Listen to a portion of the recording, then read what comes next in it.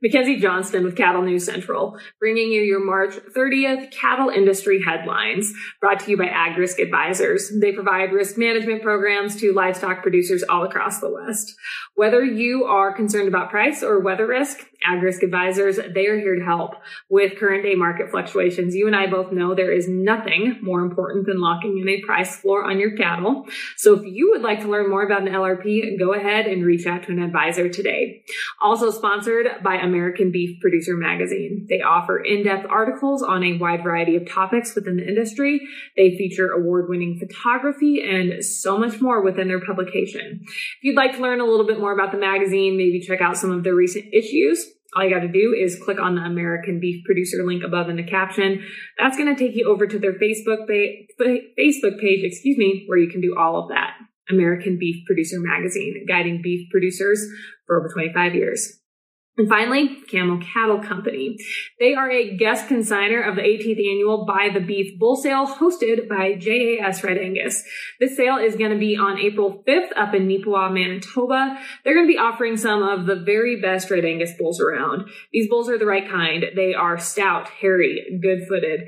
They are also bred and fed to go out and work. If you would like to learn more about Camo Cattle Company, or if you'd like to check out the sale catalog and learn a little bit more about sale day, all you got to do is head on over to camocattle.ca.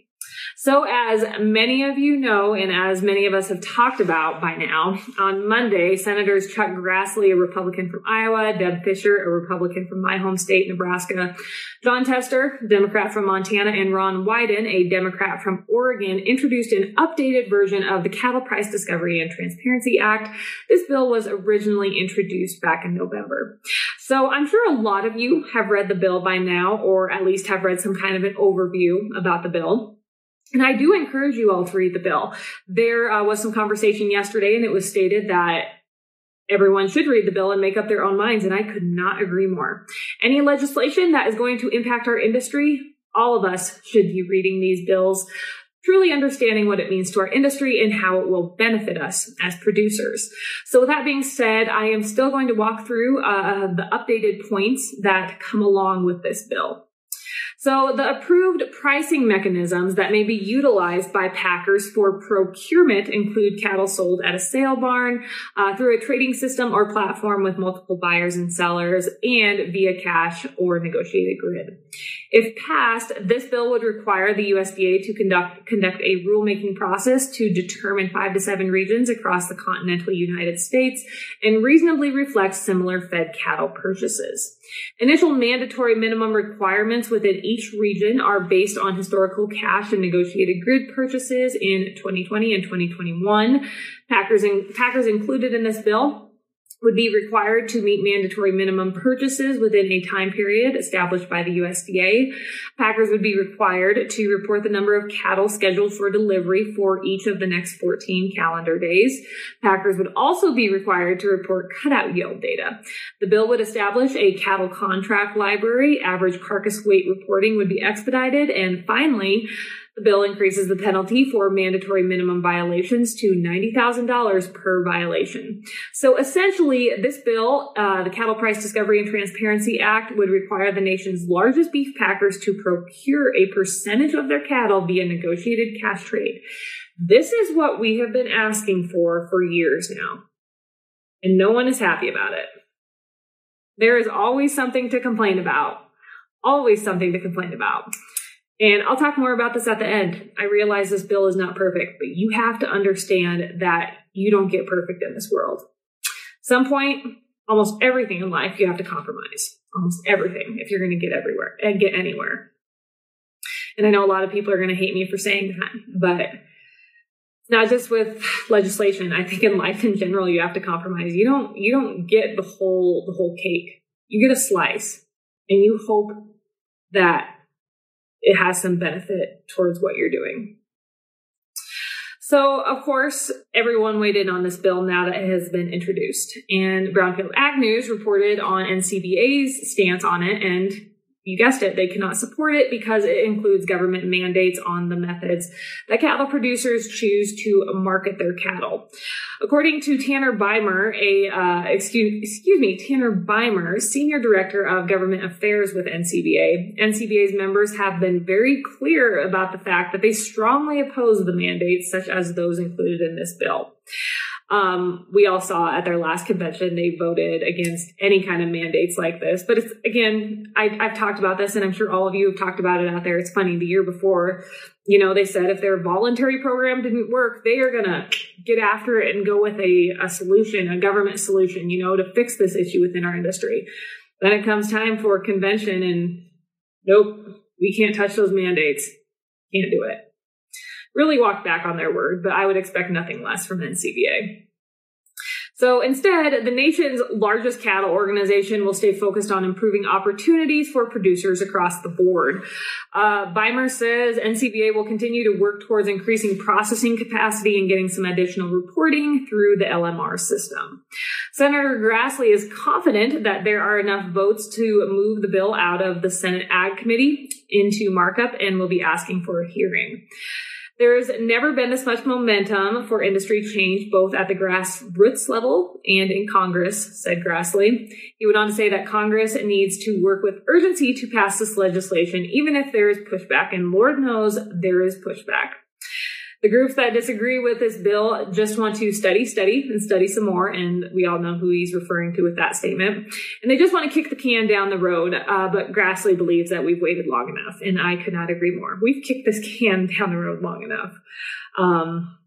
Strike while the iron is hot. So many people have said that within our industry, and I could not agree more, because there's going to come a day when this iron has cooled. There's going to come a day when this momentum, when we are not moving. So I couldn't agree more. If we're going to get something done, we need to get it done.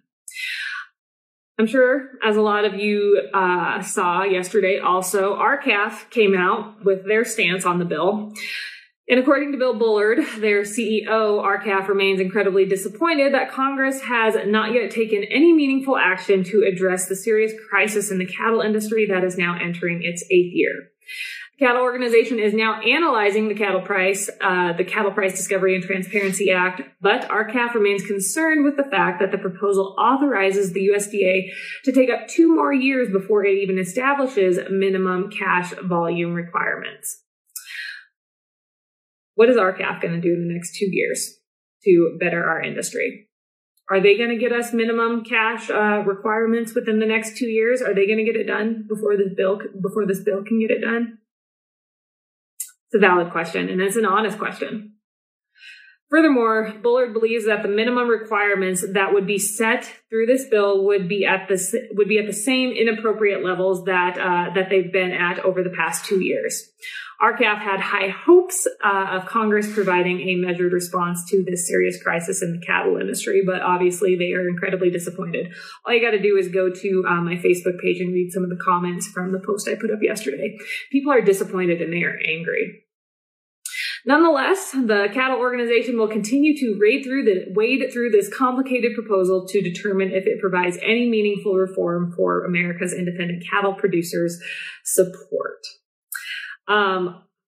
Again, I would like to know, waiting for 2 years, it's 2 more years down the road, but it's 2 years closer to us getting something done.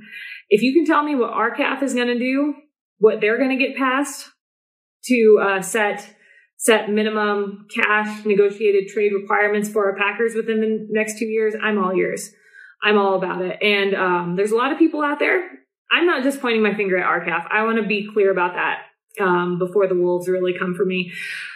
Some of the most passionate people out there, and we agree on a lot of things. There's no doubt about it. We do disagree on this, but that is no reason to drive a wedge in between us by any means. But there's a lot of people out there that are still pushing for 50-14, and somehow MCOOL got brought into the conversation in recent days.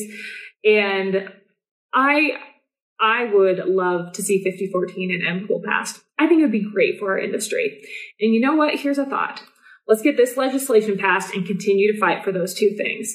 Because where's 50-14 and MCOOL with their timeline of getting passed? I'd like to know that.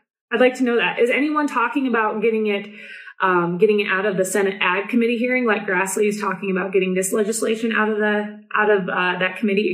The Senate Ag Committee. We can continue to talk about how great it would be for our industry, but it comes back to being realistic. 5014, it was brought to the table back when the pandemic hit, almost 2 years ago.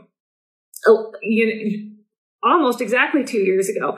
And how much closer are we to getting 5014 passed today than we were then? People are going to hate me for saying this, but you have to be realistic. And yes, this bill, it is not perfect, but like I said, and like so many other people have said, you get it passed and you continue to work for more. It's just like anything in life.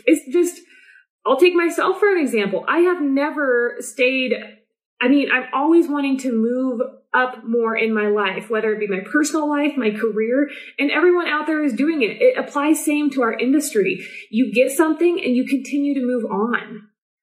I'll get off my soapbox because I'm sure a lot of people have had enough of my opinion in the past 48 hours. I think that's clear. I will say this, though. We continue to talk about this legislation. And yes, I think if you want to get legislation passed for our industry, this is the way to go. This is the way to go. But at the end of the day, I myself question whether anything we get passed in DC will benefit our industry. I have genuine worries that no matter what we get passed, the Packers will find some way around it. We passed the Packers and Stockyards Act, and that's merely the government didn't enforce it. What if the government doesn't enforce this? Or what if the government wouldn't enforce 5014 or MPOOL?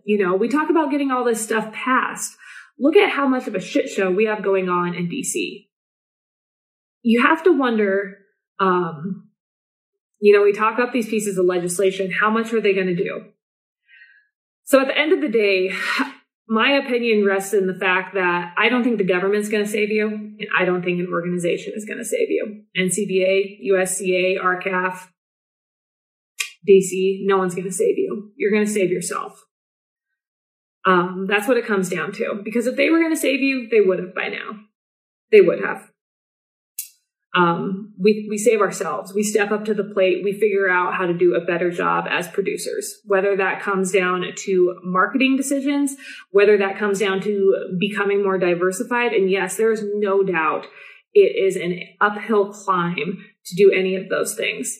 But I don't think you sit around and wait for legislation.